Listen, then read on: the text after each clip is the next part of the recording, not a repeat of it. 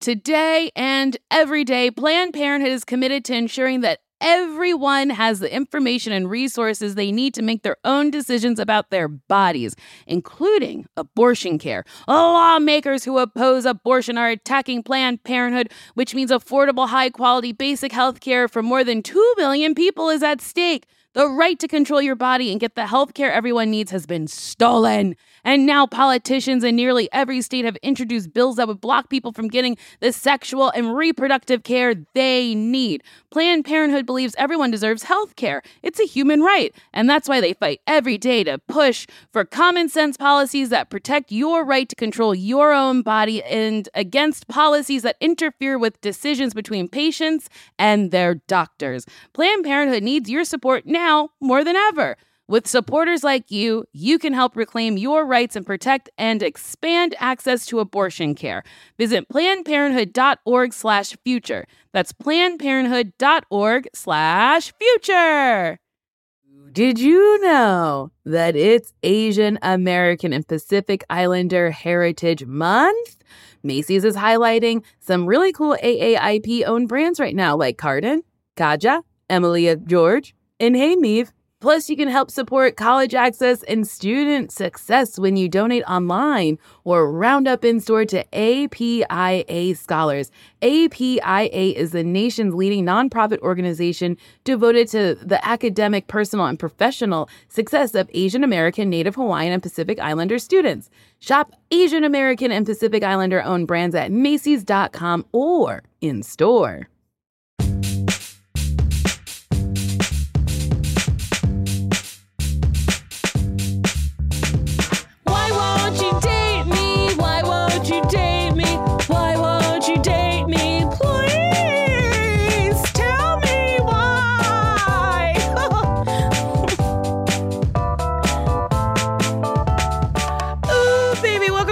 Episode of Why Won't You Date Me, a podcast where me, Nicole Byer, tries to figure out how I'm still single, even though you could throw thumbtacks on the ground while I'm showering. I would say, ouchies, that really exfoliated and hurt.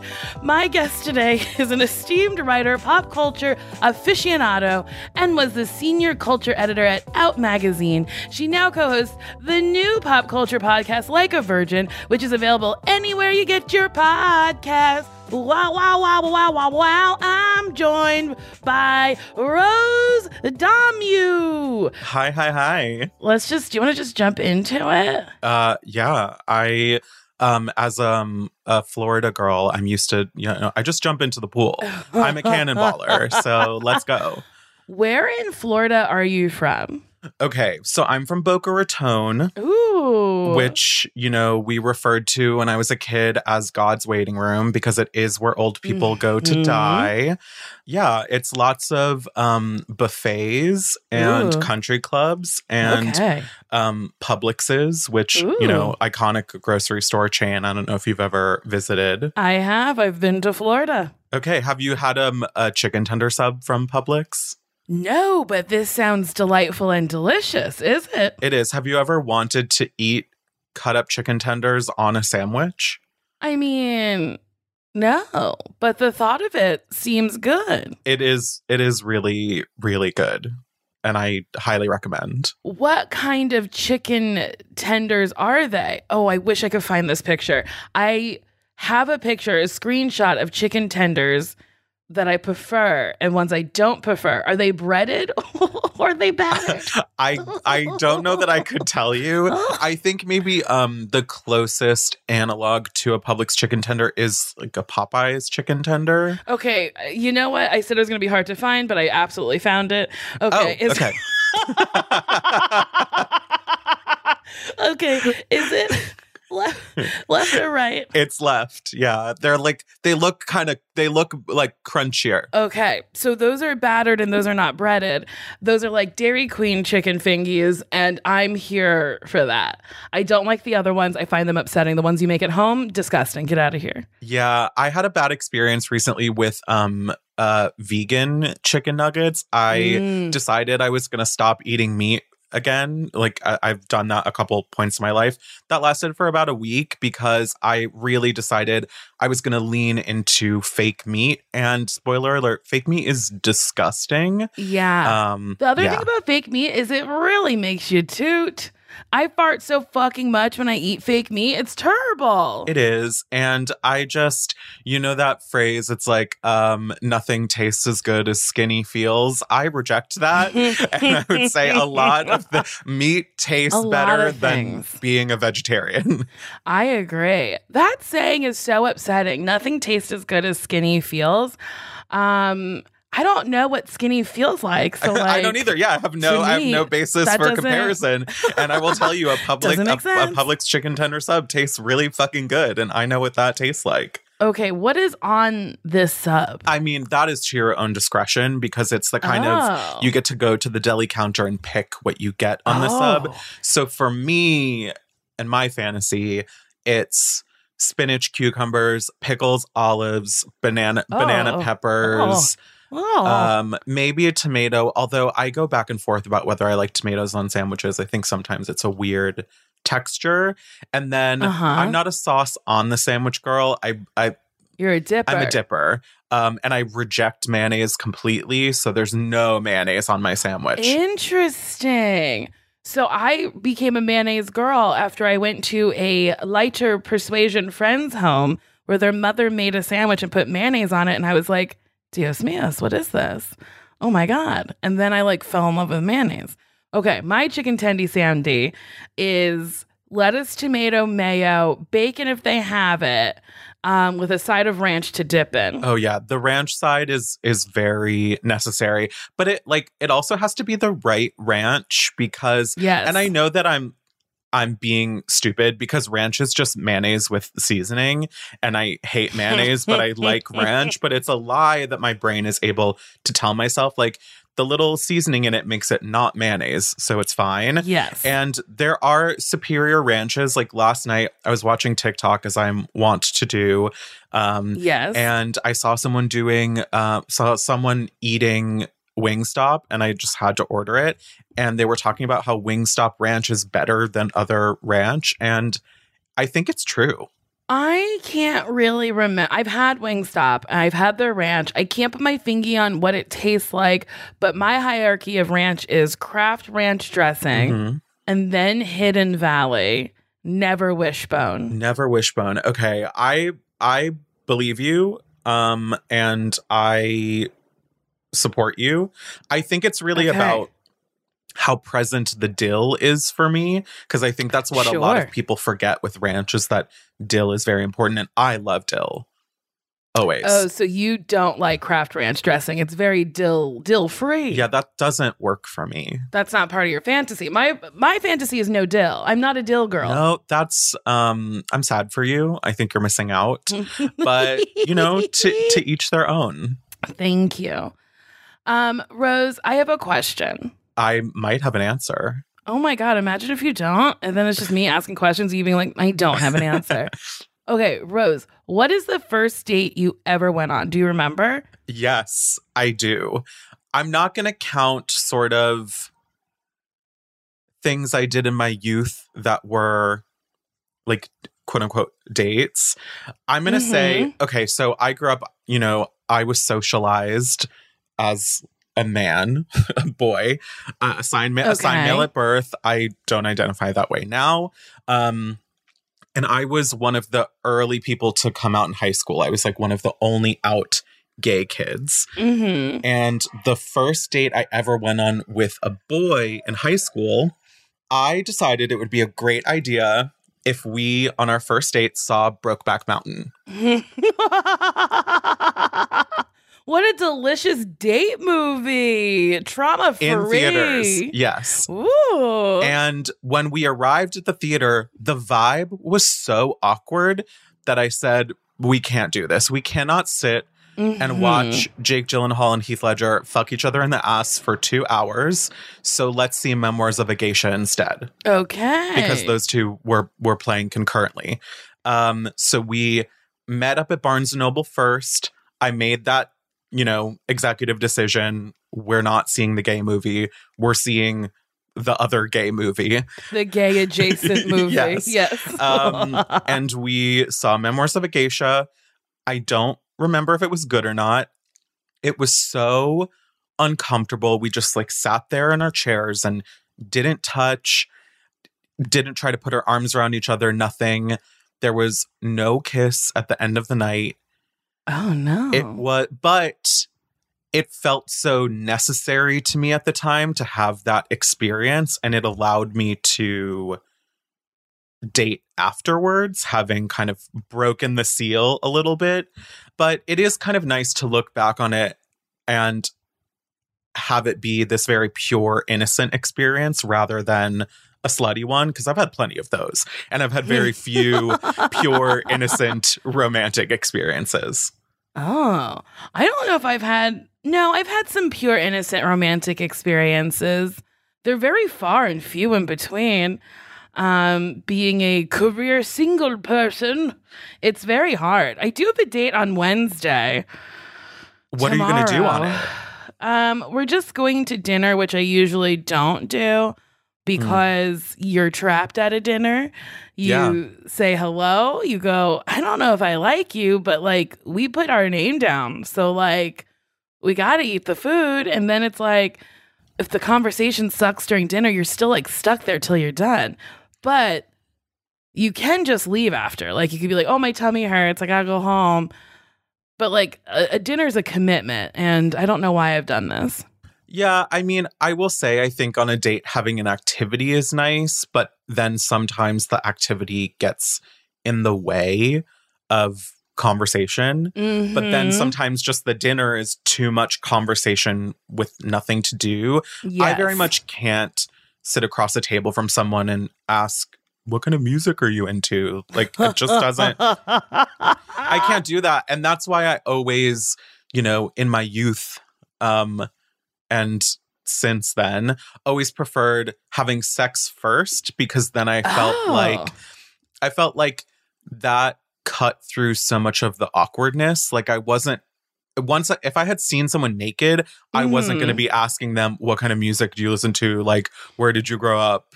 It was just we were going to get to just kind of real conversation and getting to know each other quicker. So how do you go about having sex first? You go, come to my home and we'll have some sex and then we'll get dinner?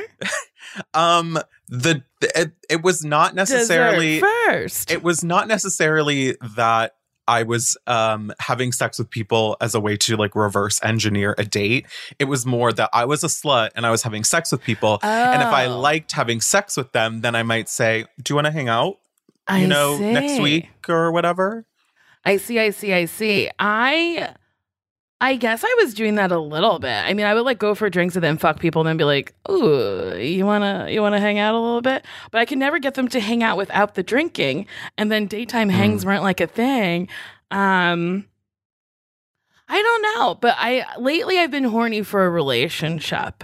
Lately I've been like, oh, Nicole, you've had a lot of sex. Some great, some fucking terrible sex. I think I want to have sex with somebody I like.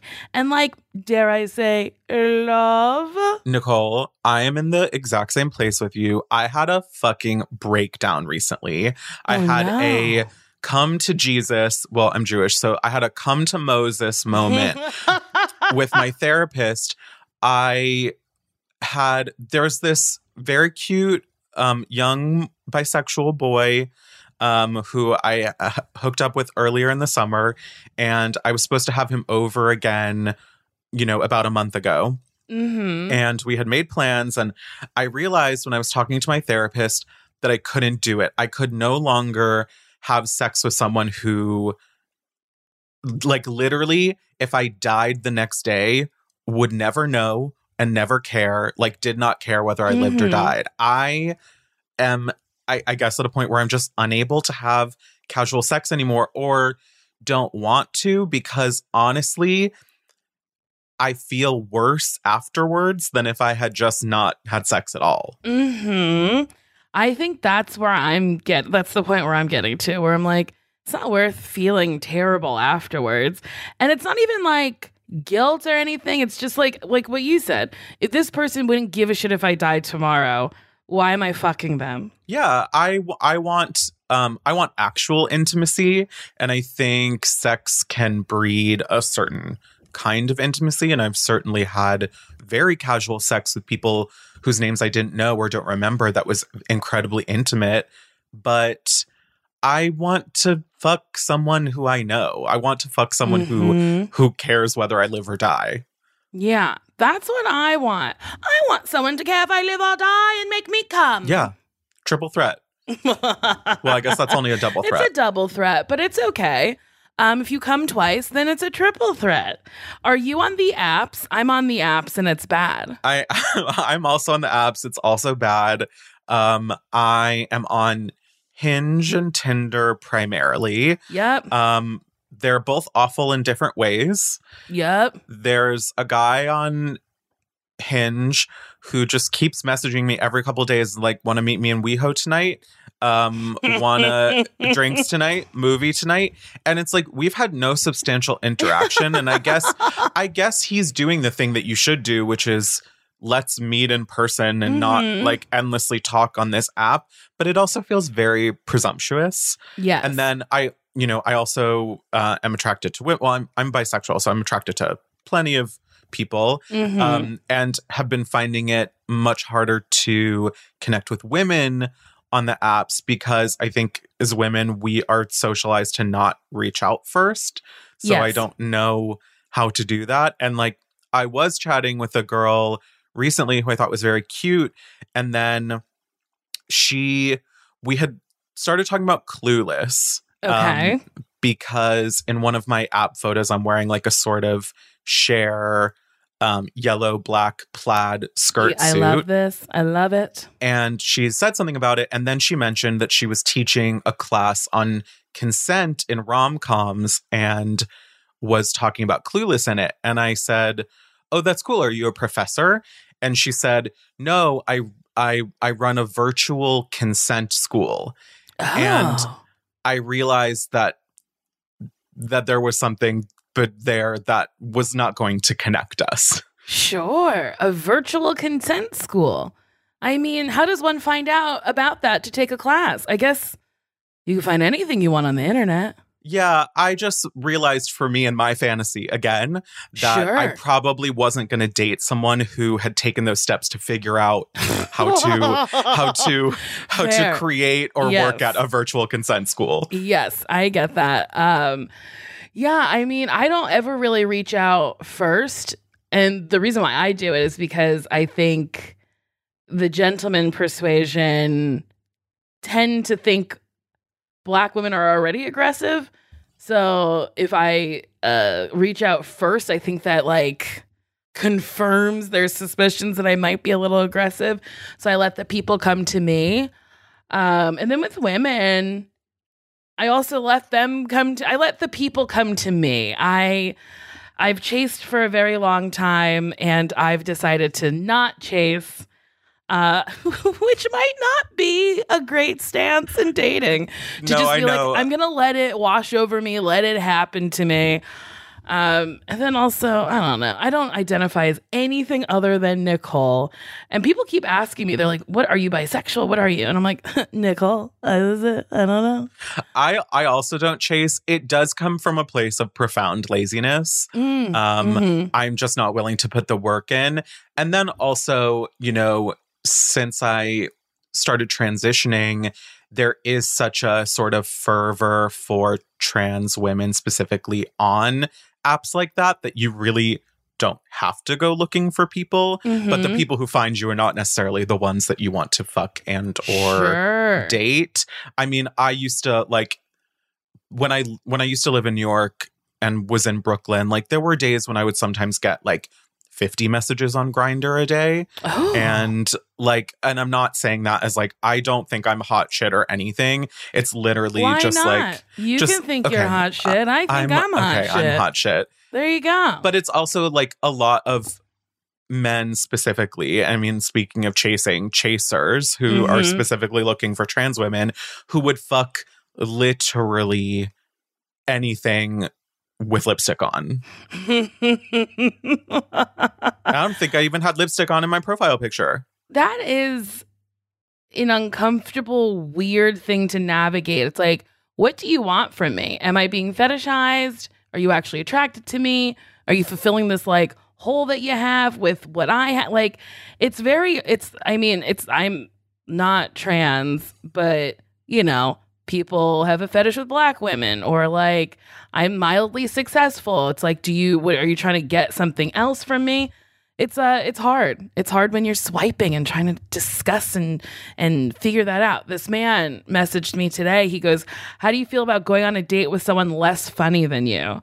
And I was like, not thrilled, honestly. I was like, wow, why?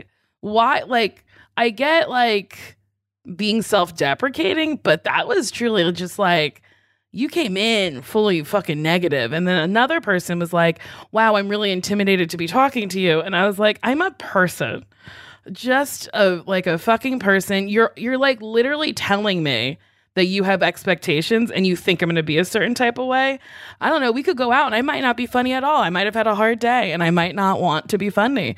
You don't know. I don't know. Rose, everything is hard. Everything is hard. And, you know, like talking about fetishization, you know, sometimes I would meet people or have sex with people and I would go like on their Instagram and would look at who they were following and realize they were following every trans girl I knew. Mm-hmm. And, you know, the dolls like to talk and, you know, we like post our trade on our close friend stories. Mm-hmm. And you get the girls sliding to your DMs like, oh, I had sex with them last year. Like I used to date them, whatever. And you start realizing like, I would look at the other people that these people I was having sex with and we didn't look alike. There was no type outside of us just all being trans. And then, so how are you not supposed to feel fetishized? Yeah, fetishized or tokenized or whatever. That is bewildering to me. Like, that's really fucking wild to be like, oh, the only common denominator here is that we're all trans and that's the only thing that you like about me. Like, that must be such a mind fuck. It's also so curious that like in the year of our Lord 2022 that people just can't be more open about what they like. And I feel like people tend to put people in a box because they can't, you know, outwardly express what they like. Do you know what I mean? Yeah, absolutely. You know what? I want to be fetishized for being a podcaster. Exactly. I want someone to be like, it's so hot that you talk nonstop. That's what you have a microphone. Plug the mic in. Plug the mic in before we fuck. Give me some hot takes before we fuck. What do you think about all this? Yeah, discourse gets me going. Rose, real quick, we have to take a break.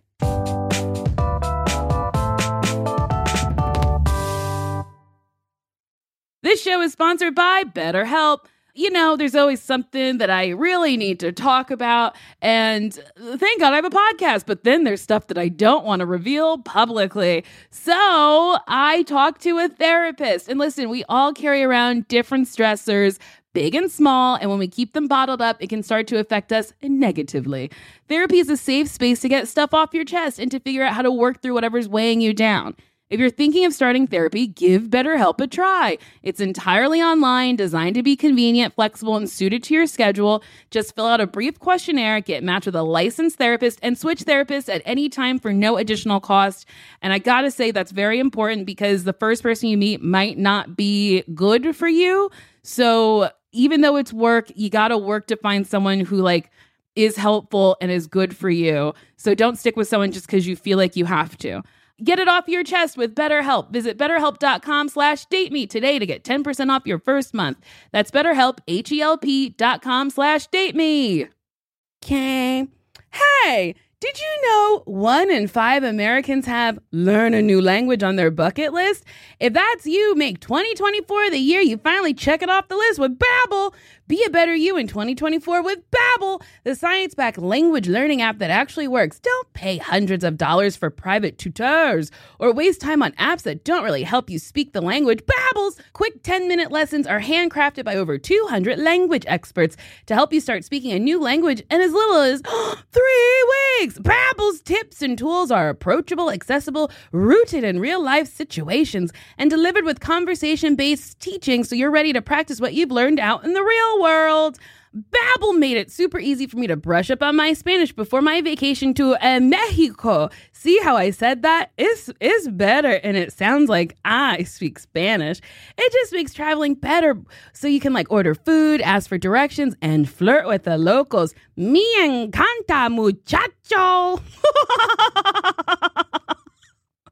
Without having to consult language apps while on vacation. Here's a special limited time deal for my listeners. Right now, get 60% off your Babbel subscription, but only for my listeners at babbel.com/dateme. Get up to 60% off at babbel.com/dateme. Spelled BABBEL.com/dateme. Rules and restrictions may apply. And we're back. Rose, can I ask, this might be a question you're tired of answering, but when did you start transitioning? I started transitioning in 2016. Mm-hmm. So I was 27, my late 20s. I had spent the majority of my mid-20s being very immersed in queer nightlife in New York City. I used to throw raves for a living, which was very fun. Ooh, that's wild. I like that. Yeah, I was a club kid. I was a party girl. I was an international party girl. Ooh. And, a lot of what came with that was some very deep gender fuckery and, gender deviance and just realizing the world was a much weirder place than I had ever understood, and starting to see that a lot of people had figured out a lot of things that I'd been questioning for a really long time, and also just seeing, possibilities in a way that I never had before. I think the last year before I started transitioning, when I was really questioning my gender, I wanted to experiment. I wanted to, do a science fair situation where I had a hypothesis and I collected data. So I said, okay, so you were assigned male at birth. So are you a man? So I leaned really hard into masculine presentation and grew out my facial hair and had a lot of very leather clad, popper soaked sex and tried to see if that was real. And I realized, okay, that's not real. That's just what you've been pretending to be your whole life. And so then I was like, okay, well, am I more of a, non-binary, gender queer? Is that my situation? And realized, no, that's not really real either. And so then I thought, okay, well, am I a woman? And that was the thing that felt the most real. And also the thing that once I had sort of, I don't know, I guess shrugged off the safety of, cis masculine presentation, the thing that once I kind of stopped lying to myself that was who I was left with the actual reality. And so that's when I started transitioning. And how long did that journey take? I feel like that's a lot of time with your thoughts. It is. It involved a lot of drugs.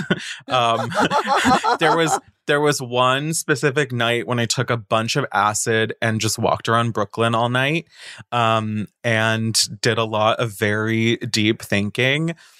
And at the end of it, I just kind of decided, okay, I'm going to try this because I think I've unpeeled the layers too much to ever put them back on.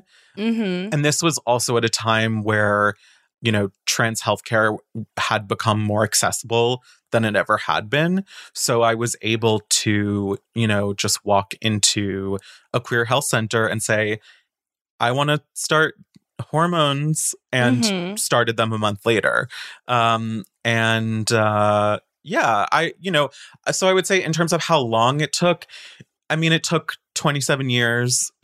I'm 34. It took 34 years. It took a year of questioning. It took, my whole life in a lot of ways. But I think, a couple years of really being immersed in a culture where people were doing expressing themselves in ways that I had never realized I was allowed to. Mhm. And I think that's a lot of what, I don't know, the point where we're at in culture today is we just have more access to realizing that there's so many different ways to be, and that we get to be them if we want to. Yeah, I feel like a lot of people talk about how social media is like very negatively influencing people because of like unrealistic beauty standards and shit. But for me, I have had like a whole world of like non-binary and gender bending things open up to me because I get to see people I wouldn't normally see on Instagram and whatnot. So yeah, I like that you were so easily able to find resources to start a transition. Yeah, and the the internet is so powerful for that. I also like cannot emphasize enough how important it was for me to be in actual physical community with queer people, and I know that's something that a lot of queer kids especially don't have access to, and they have to find those spaces online. Mm-hmm. But it was so important for me to be around specifically other trans women, and that just made all the difference. I have a question. How did you like happen into writing? Is that a wild? How did you become a writer? That's what I want to know. I guess the sort of most honest answer is that it's something I was always good at without having to try really hard at it. And I always loved stories. I don't think it's very interesting to say I love books. I don't want to be like the Disney princess whose thing is that she likes books. I love a book. But I do love books. I was a voracious reader when I was a kid. I read and wrote a lot of fan fiction as a teenager. And so that was some of my earliest experience. What kind of fan fiction, please? So, no J.K. Rowling, but a lot of Harry Potter, a lot of Buffy the Vampire Slayer. Okay. So that was some of my earliest experience with writing that was for not just myself, but for other people. And then, when I was in New York after college, the easiest way to make money as a writer is as a journalist. And so I found some sort of, entry level, content writing and copywriting jobs and just went from there. And writing was always very much the way I defined myself because it was what I did. And again, like something I did and was good at without having to put too much effort into it, which is like not necessarily the right way to like be a thing, is just like because it's easy.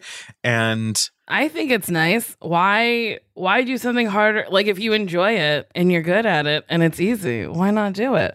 I think we tell each other that like things are hard and I struggle to get good at this. Sometimes you don't. Sometimes you're just good at it. I have a question. What do you remember any of your Buffy fan fiction? I'd like to know some. That I read or that I wrote? That you wrote. Oh. Did you write about Angel and Spike fucking? Okay, so what I would write about. So I actually mostly wrote about Buffy and Angel. And, when I was a preteen, I think one of the ways that my, gender was expressed is that I always was writing from the perspective of I want to be the girl. And so I wasn't reading and writing a lot of gay fan fiction or slash fic, as is the terminology. I was writing het stuff, which is like, what's het? Like heterosexual. It's called het? Het, yes. Which How is, funny. in fandom, in fan fiction is one of the only places where that's the exception rather than the rule. Like fan fiction is very gay. But I was reading and writing the straight stuff because, I wanted to be the girl. That's who I identified with. I was the Hermione. I was the Buffy. I love that. When I first read Harry Potter, I thought her name was Hermione. I thought it was Hermione. And then when I finally saw the movie, I was like, surely that's not it. That can't be. But it was. And that was the worst thing she ever did, was naming her Hermione. You have gotten to interview the Cock Destroyers, and appeared as an extra in their porn, A Tale of Two Cock Destroyers. What is it like being an extra in a porn? It is really weird, but very fun, especially that porn specifically. Mm-hmm. It's a lot of downtime, as I think any set is, obviously. Yes. And you are very much reminded that you are not the most important person there. That's, the people who are doing, the fucking, or the cock destroyers who are, number one on the call sheet. That specifically was funny because I think a lot of people didn't know why I was there. They were like, who's this girl? Even the person who was doing hair and makeup, who did me between the cock destroyers, which I know is something on a porn set doesn't quite mean what you might think it means, kind of tried to fit me in between them and gave me these really weird, like Shirley Temple curls. I was like, this. why is this my look in this, like Victorian era or maybe Regency era porn we're doing? And also, the costumes don't fit because they're like Party City. And they're supposed to come off. They're supposed to come off anyway. I had a corset that didn't lace up like all the way up the back, although it did mean that I got to have a fun Titanic moment where one of the cock destroyers was lacing my corset for me. I had to wear men's period shoes that looked like pirate shoes. I will say, though, the day that I was on set, they weren't shooting any actual sex. Oh. So I don't know what it's like being on set at a porn shoot when they're actually shooting porn. The day I was there, they were only shooting the scenes, like acting scenes. But I loved that because that's my favorite part of a porn. I need the plot. One of my favorite porns, I'm sure you've seen it, is two guys fucking and a lady going, in front of my salad? I kind of got to be the in front of my salad girl in A Tale of Two Cock Destroyers. I, in fact, was eating grapes in it. Oh, boy. So, yeah. So I carried on her legacy, or tried to. What a dream come true. What a treat. I would love to just be in a porn, just like, oh no, what's happening? Well, but do you want to be in the background of a sex scene, or do you want to be in the plot? I think I'd love to be in the plot and then someone who like happens to walk in on the sex scene. Mm-hmm. Yeah. So like my character gets to evolve and gets to see some things that you don't think she's going to see. I would be into that. Also, did the Cock Destroyers break up or did I make that up? Yeah, they are no longer a duo. I think they've both moved on to solo projects, but they are, I have to say, two of the sweetest women I've ever met. And I got to spend a lot of time with them that day on set, doing some other stuff. One time they were in New York for something and just wanted to take me out to brunch, and we went to Cafeteria in Chelsea, and it was Cafeteria. like love Cafeteria, and it's like the one place in New York City where they were extremely famous. And so if you can imagine. If you don't live in New York, Cafeteria is very gay. Very, very, very gay. So it's like the only place in New York City where every waiter in the restaurant was like, every single person. The Cock Destroyers are here. The guy whose hands were shaking bringing us our salads. That brings me so much joy. I love that. Okay, can you tell me the worst date you've ever been on? Oh, worse than the Brokeback Mountain one? Mm-hmm. This is hard because I don't go on a lot of dates. I guess maybe not worst, but I did go on a date once that ended up with me performing oral sex on the steps of a church. And so not worst, but most blasphemous. But again, I'm Jewish, so I don't think it counts. I don't know if it counts, but also maybe God was like, yum, yum, yum. Wait, I have actually, oh my God, this is really repressed. I have a better answer. Well, a worse answer, which is that the worst date I ever went on, I didn't actually make it to the date because I got hit by a car on the way there as a pedestrian. Oh my God. Did you have to go to the hospital? Did you have broken bones? Did you contact the person? So, I mean, let me clarify. I was on my way to hook up with someone and I was a freshman in college. So I left my dorm and went over to their place like in the middle of the night. They lived in Queens. Mm-hmm. And after I got off the subway, I was crossing the street and, didn't look. And a car hit me. I rolled up, hit the windshield, fell off. The car drove off. An ambulance came. They strapped me to a board, brought me to the hospital. I didn't break any bones or anything because that's the thing is I was 18. So my body was still, malleable. Yes. And I was generally fine. But my aunt and uncle who lived in Long Island came and picked me up and I spent a couple days at their house with them recovering. And I very much just kind of shrugged it off. The same thing with the body. It was I was young. I was well, I guess that happened. And, it was very much talking to my friends about it. Oh yeah, LOL, I got hit by a car on my way to go hook up with someone.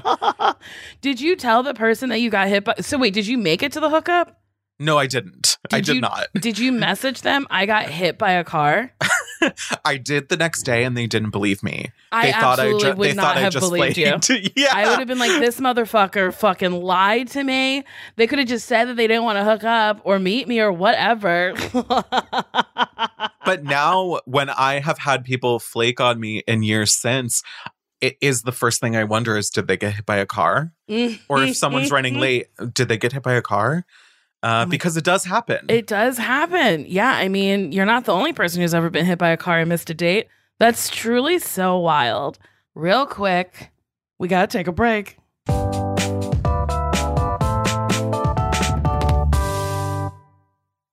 Nuuly is a subscription clothing rental service that's all about helping you have fun and get creative with your style. Shift gears in your wardrobe without a complete and expensive overhaul. Dressy stuff, trendy going out clothes, casual tops, and premium jeans, sweaters, outerwear, vacation fits, you name it. For just $98 a month, you get a choice of any 6 styles each month. Access to thousands of styles from more than 400 brands with inclusive sizing, fast, free shipping and returns, and professional cleaning in Nuuly's state-of-the-art laundering facility, plus the option to buy what you love. I like Nuuly a lot because sometimes I don't want to own a sparkly thing because I'm I don't know if I'm going to wear it more than once. Also, I have a ton of sparkly things. And Nuuly is very good at having a sparkly thing that I'll wear once and then I can send it right back. Nuuly is a great value at $98 a month for any 6 styles. But right now you can get $20 off your first month of Nuuly when you sign up with the code DATEME20. Just go to Nuuly.com, NUULY.com. That's Nuuly with 2 U's, and enter the code DATEME20 and sign up to get $20 off your first month. That's NUULY.com. Nuuly with 2 U's with code DATEME20. Nuuly subscription clothing rental. Change your clothes. Spring is the best time to start a new workout routine. It's our yearly collective warm-up, and Peloton is here for everyone's yearly warm-up.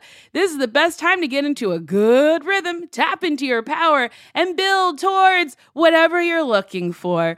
Okay, Peloton can accommodate your schedule with a variety of class lengths to choose from. Even if you only have 5 minutes, there's a class to get your body moving. And I have to stress how important that is. 5 minutes is better than no minutes. Peloton has a range of class types fit for every goal and mood. Move at your own pace. Peloton makes the process easier with personalized recommendations and guided programs that take the guesswork out of working out, so you can just jump right in, keeping your fitness journey fresh every day, because that's what it is, a journey. And listen, Peloton has everything you need to get to where you're going. Whether you prefer to run outdoors, row or ride at home, or strength train at the gym, Peloton is something for you. Ooh, the Peloton classes I like to do are strength training. I also like the yoga because I'm always trying to get more flexible because I love doing splits because I'm slutty. Get a head start on summer with Peloton at onepeloton.com. What's the best date you've been on? Again, maybe also more a memorable one is that I went on a date with someone once where we went out for drinks. We got back to my apartment. We put on Chicago the Musical, the film starring Catherine Zeta-Jones and Renee Zellweger. Mm-hmm. And he was inside me by Funny Honey. So we really didn't make it that far into the movie. You really didn't. Minutes into the movie, fully We made it through inside. all that jazz, but it really got us going. I love all that jazz as foreplay into the main event. That's very funny. I mean, Catherine Zeta-Jones performing is foreplay. I mean, it's a very good movie. It was very well done, and I loved it. So did I. I think it's one of the best movies ever made. Honestly, Cats, I think, is the best movie ever made. No. I love that Idris Elba is in a brown cat suit that looks like he is naked. Judi Dench, they didn't finish her CGI. And I genuinely believe that Jennifer Hudson deserved an Oscar nomination for her performance. Thank you so much. That is my hot take. I went to the junket for Cats when I was still a journalist, when I was working for Out Magazine.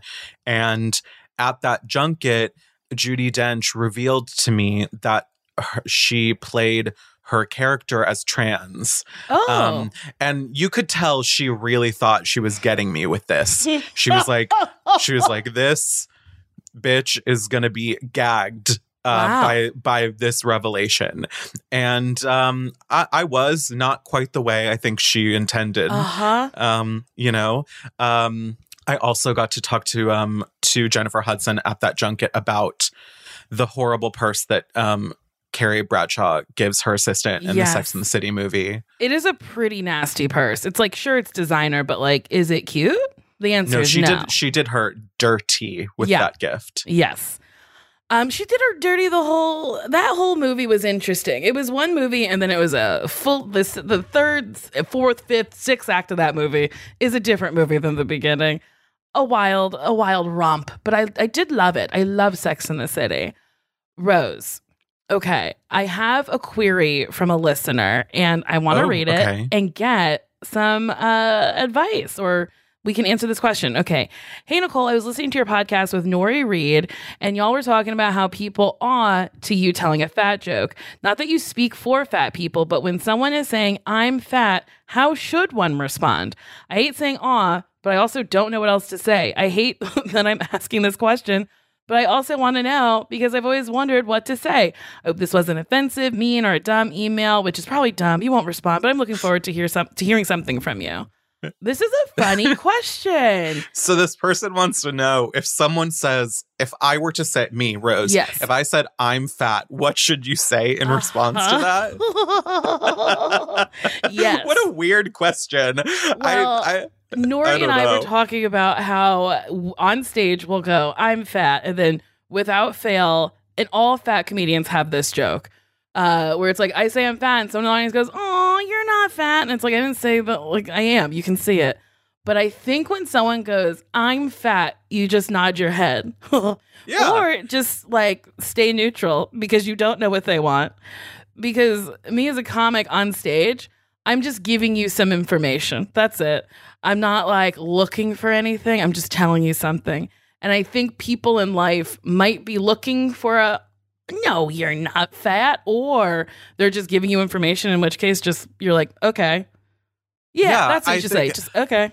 Yeah, well, we talk a lot about body neutrality. You know, that's a TikTok phrase I keep hearing people say, is like that there should be no, I guess, like judgment or positive or negative grafted onto our bodies. So yeah, if I say I'm fat, just don't say anything. It doesn't, unless I'm asking you a question or saying something about my body that requires a response. Why should you have a response to the, like objective fact of my fatness?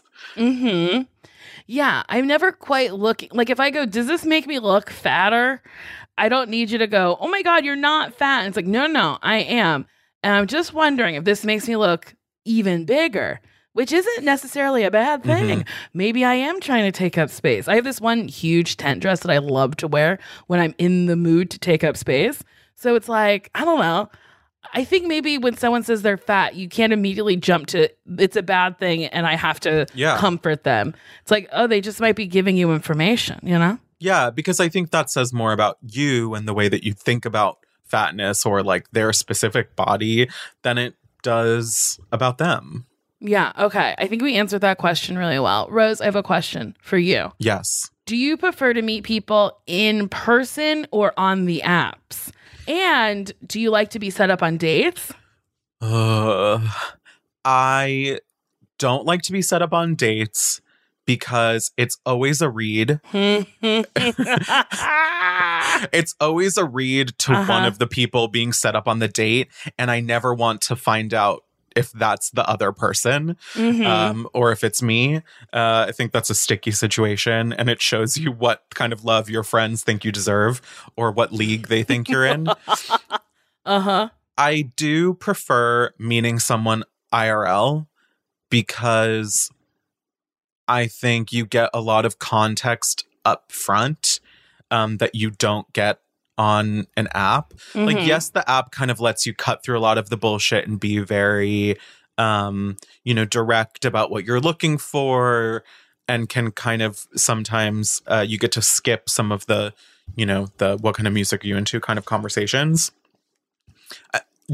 I think, yeah, both in terms of dating and just sex, I would prefer to meet someone out in the world because I never want to have an experience where I talk to someone and then we meet up and the chemistry is really bad or they've decided like you don't look like your photos, which I had a bad experience with that last year. What happened? So I was talking to this guy on Grindr, which is a hellscape.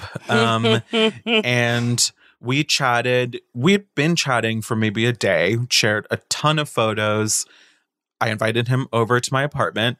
He got there. I opened the door and he said, "Oh, you look really different from your pictures. I'm going to go." Oh, no. And it honestly is the cruelest thing that has ever happened to me. Not because this person didn't want to have sex with me. That's fine. There's so many people in the world who don't want to have sex with me. I know that. And really what it was about it was he should have just not said anything. He should have said, and I've been in this position before, to show up and say, you know what, I'm not actually feeling it. I'm going to go. By saying it like that, it left this open question of what it was about me that was different. Was I fatter than I looked in my photos or uglier or not femme enough or whatever? When, of course, in reality, like, who knows, maybe he was nervous and got there and realized like he didn't actually, maybe he hasn't hooked up with like a trans person before and like got there and got nervous or whatever. But all he did by phrasing it that way was leave the onus on me to be the one who's coming up with the answers, which only then spawn more questions. Yeah. And it is really, I've had a lot of mean things happen to me. But doing it that way was one of the meanest things anyone has ever done to me. I don't know how I would come back from that. That would rock my world. And I mean, bravo for going on more dates after that, because I think I'd be like, well, we got to put a pin in that. I did kind of put a pin in it. You did?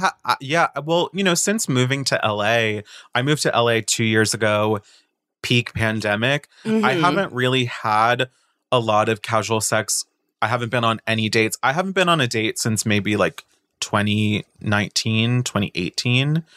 Yeah, I mean, that set me back even in terms of just casually hooking up with people, which I already wasn't doing a lot of because of the pandemic and being in a new city, blah, blah, blah, all those things. My God, how awful. I know. Can't get over that. I truly hope he's dead. I hope he walked out of my apartment and got hit by a car. I hope he died. No, I truly, honestly, I'll hop on board because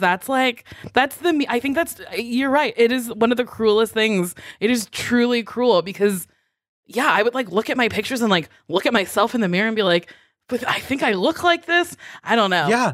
And I tried to post pretty realistic and not super flattering photos in all of my dating profiles. Like I don't post the photos where I think I look the best.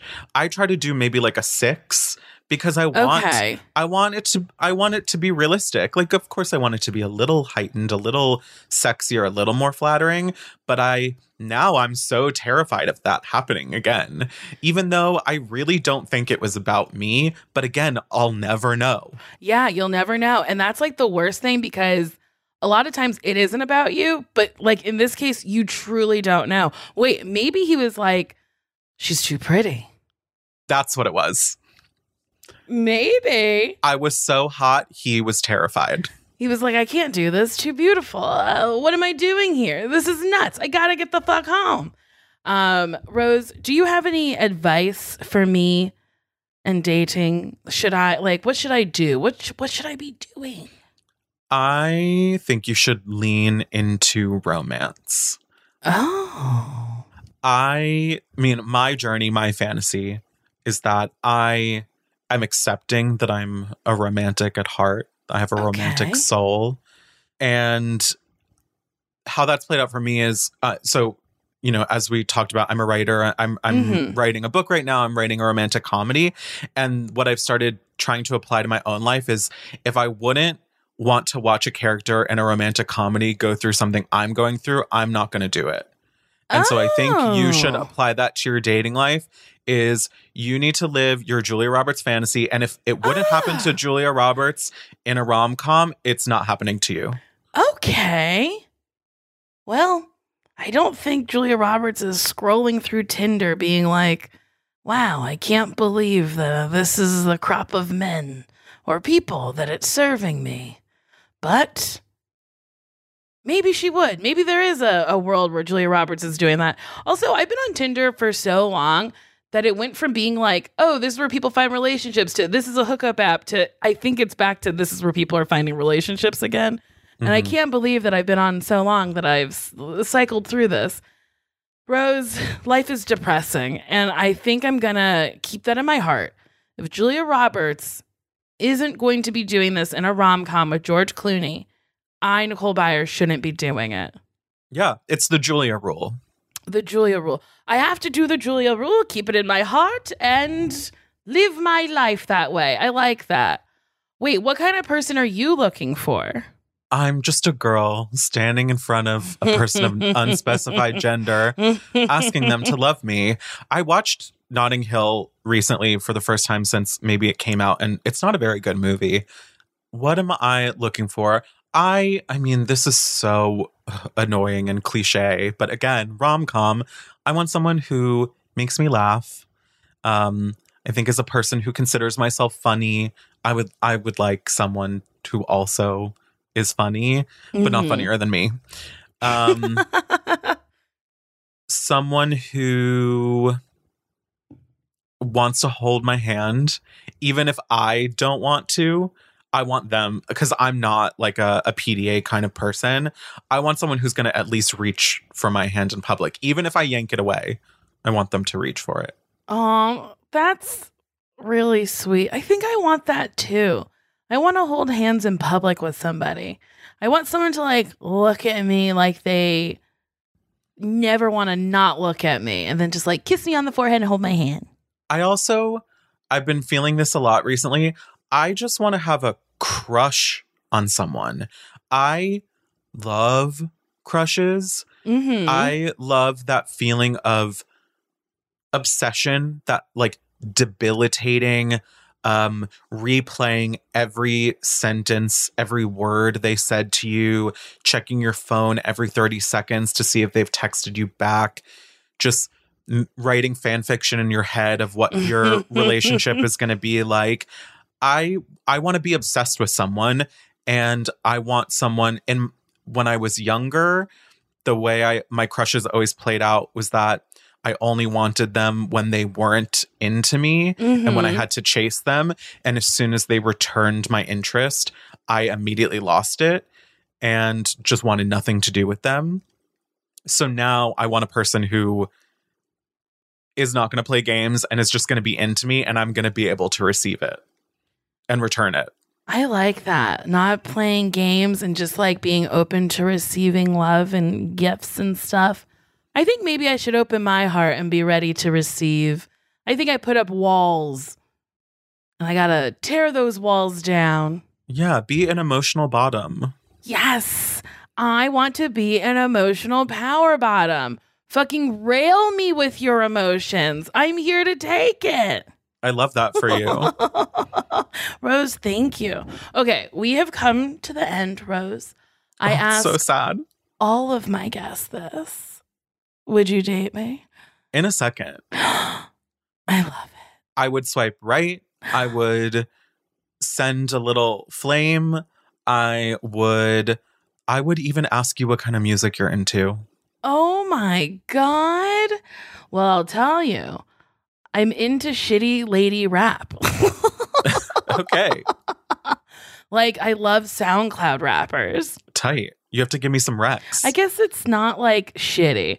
I love the City Girls, and sometimes they're not rapping on beat. But I love the attitude. I love the flair for the drama of them. Who else do I like? I'll give you a list later. Okay. I would see Brokeback Mountain with you. I would not go to Memoirs of a Geisha. I would take you to Brokeback Mountain. That means a lot. Thank you so much. I would go see Brokeback Mountain with you. I honestly loved Brokeback Mountain. What a beautiful, sad story. Those poor gay cowboys. Do you have anything you want to promote, Rose? Yes. So we are about to enter season 2 of my podcast, Like a Virgin. Very exciting. And all October, we're doing bonus episodes for spooky season, which is very exciting. So we're releasing 2 episodes a week. One is on a specific piece of media, and then one is a kind of normal episode where we talk about something a little more thematic. So lots of content this month. And then, we'll be, kind of going directly into our second season, which is really exciting. I love that. And if you love this episode of Why Won't You Date Me, you can like it, you can rate it, you can subscribe on Apple Podcasts or whatever. And if you write me something hitting on me, in a nasty way. I want it to be nasty, filthy, the nastiest thing you can think of. I will read it.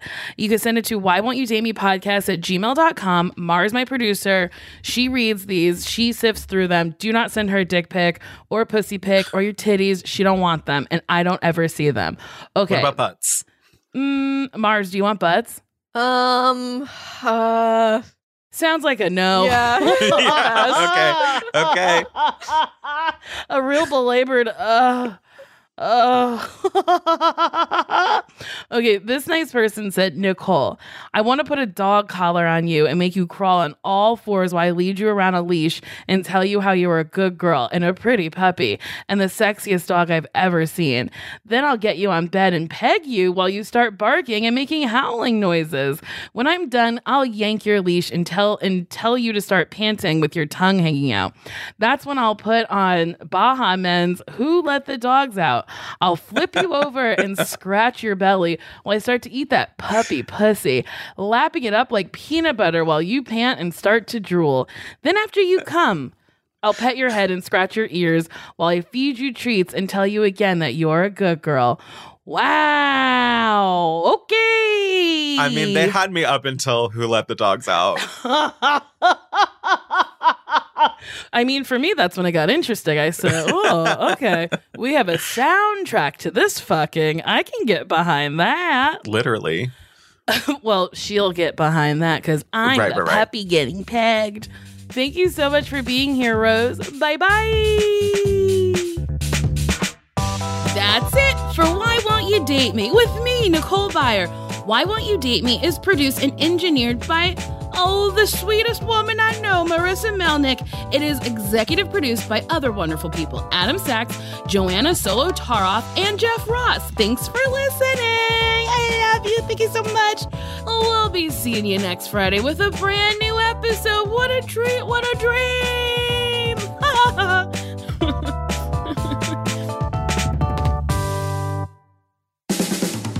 This has been a Team Coco production.